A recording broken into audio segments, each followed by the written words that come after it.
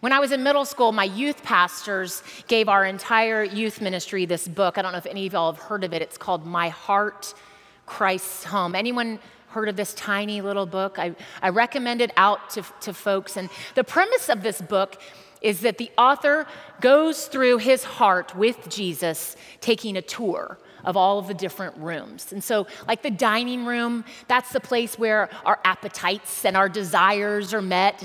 And he has to have conversations with Jesus about, what might be in that room. And then goes into the playroom, and that's where you just get to hang out, spend lots of time. And then there's the workroom. That's where you experience living out the gifts that God has given you. And there's even a closet that has a lock on it.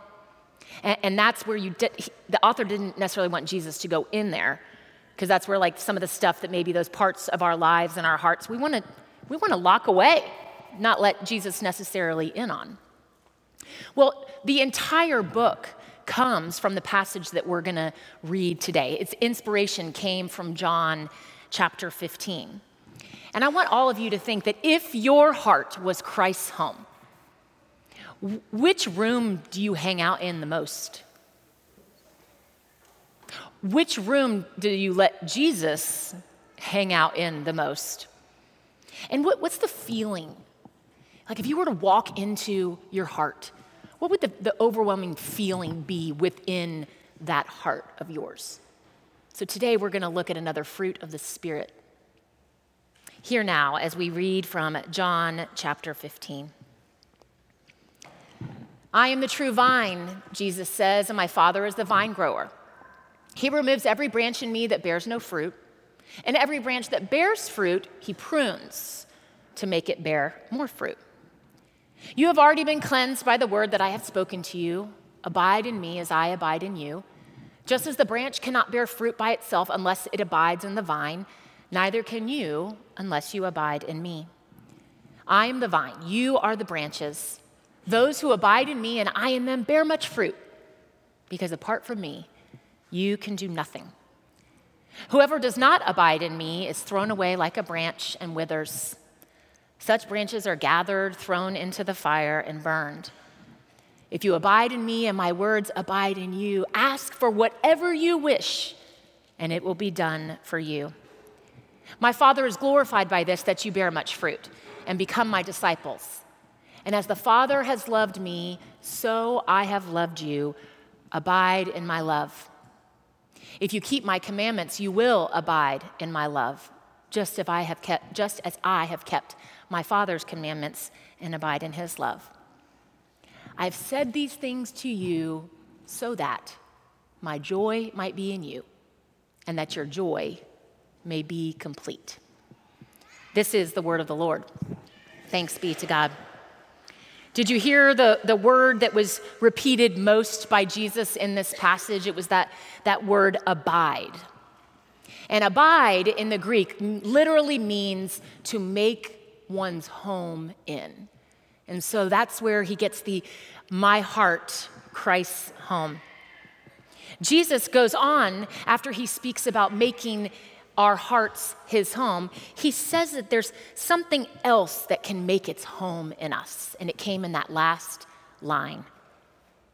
I have said these things to you so that my joy might be in you, and that joy would make you complete. Joy in you.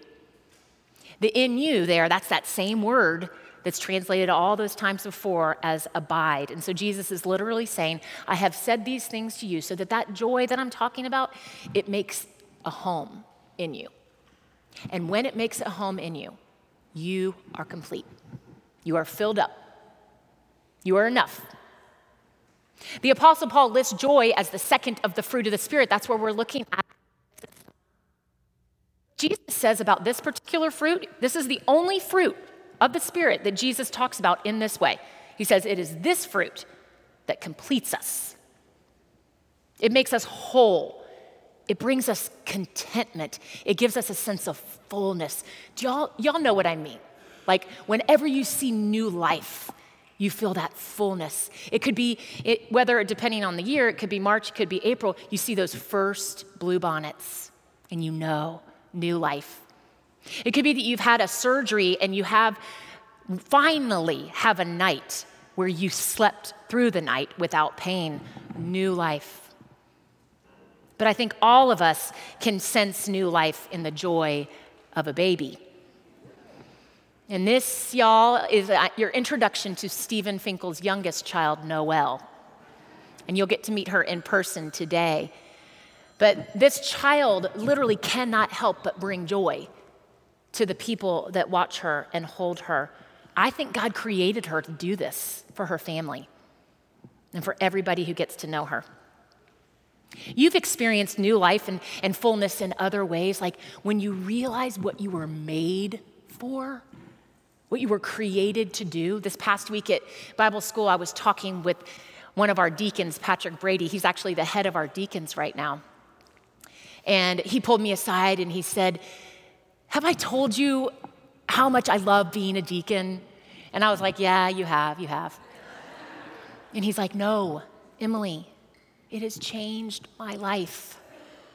It has changed my life. I never knew what it would be like to just know people this way and to serve and care for them in this way." I mean, you could just see he was alive. He was full. He was complete. He had the joy of the Lord. And joy, doesn't it feel so amazing? Don't you wish you could like put it in a box and then like whenever you were feeling down, you could just like open it up and be like, there it is, that's it. So is joy something that we can like manufacture and get more of? Because I would want more of it. But y'all, like all of the fruit of the Spirit we're gonna study this summer, it's not something we can conjure up. It's not something you can work harder or smarter to do in your life. It's not even something that you could, make sure you're around the right people, because then it would be up to us. And like all the gifts of the Holy Spirit, it comes from God. Jesus gives us insight, though, today on how we might make room for more of it. You see, all the fruit of the Spirit are present at all times because we believe the Holy Spirit is present everywhere throughout this earth. And so sometimes we just have to perceive it. So what can we do to make space for joy? And listen to what Jesus said. Jesus said, "If you keep my commandments, you will abide in my love, just as I have kept my Father's commandments and abide in his love." So there's something about love that has to do with joy. And Jesus says, abide, make it at home. Make my love home in your heart. But he doesn't mean love between humans. Now, love between humans, it can feel really good when you are loved well by a child or a spouse or a friend or a colleague. It can feel really, really good, but that's not what Jesus is talking about here. This agape, unconditional love that Jesus talks about, the love that he says we should make our home in, that should abide within us, that's the love of Jesus for us. It's love poured out from God in heaven to Jesus. It's love that humbles itself even to the point of death for each of us. It's love that served us. It's love that sacrificed for us. It's love that says, you know what, there are no rules or boundaries on the way and the amount that I can love you. And Jesus says, if you abide in this, if you let that type of love make home in your heart, if you accept that love, you make room for joy. The late Dr. Reverend Steve Hayner, he died in 2015. He was the president of Columbia Theological Seminary, which is in Atlanta. And so when I was in Atlanta, I got to know him. He was very good friends with my former boss, Lane. And he was this guy I had put majorly on a pedestal. He had been the president of InterVarsity Fellowship for like a decade. I mean, he just had this amazing biography. And in April of 2014, on Easter weekend, he received a diagnosis of terminal pancreatic cancer. And so he began to, it went very, very quickly, and he decided he was going to update a CaringBridge page a couple times a week. Well, after he died, his wife got it published into this book. And there's comments from her posthumously on his journal entries, and it's called Joy in the Journey. And 6 months in to his treatment, he writes this: "Over the last 6 months, my life has completely changed. I currently feel pretty good, able to carry on with a good schedule that includes time with people and with projects. But I don't know how long this will last, and I seldom from day to day know how much I can plan to do. The only thing that I have related to this world, the only certainty that I have related to this world is that someday, sooner than I had planned, I will go home to be with Jesus.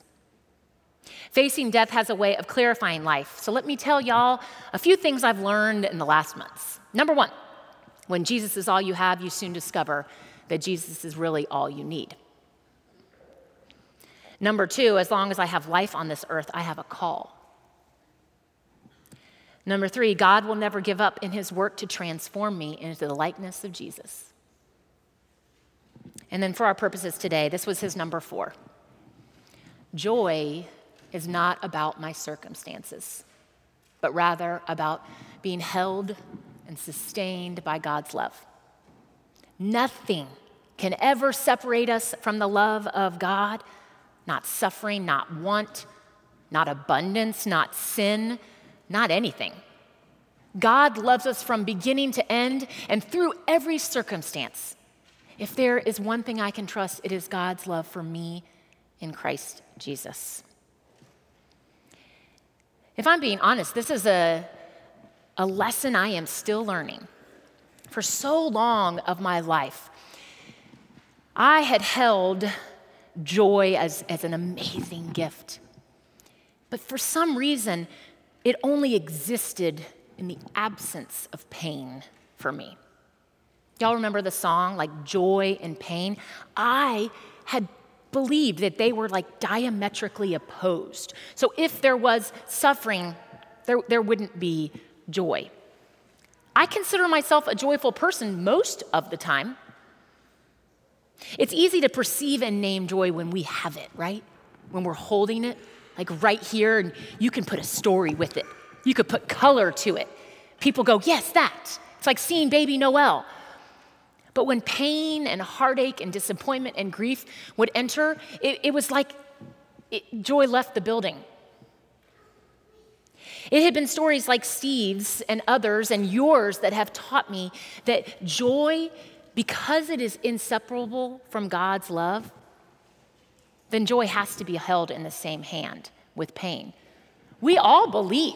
I bet to the person in here, we believe in the unconditional love of God. And we believe that there's absolutely nothing that can snuff it out. Well, then why would pain not be present also? Why would joy not be present in the midst of that if love is? Because joy from the gift, from the Holy Spirit, it can't be cast out. We can choose to shrink up space, but joy abides within us. The Spirit is not cast out when a loved one dies. The Spirit is not cast out when you get bullied. The Spirit is not cast out when a marriage fails, when tragedy happens. Joy from the Spirit is rooted in the love of God, which we know never fails. And so we must realize that because God's love is exceedingly abundantly far more than we can imagine, then that means joy is as well. And we can actually have a real painful moment, and joy can exist holding it right there. And when we do this, when we make space for Christ's joy, that's when we are complete. That's when it is abundant. That is when we feel full. And I don't know about y'all, but that sounds like a pretty sweet life. May it be so in my life and in yours. Amen.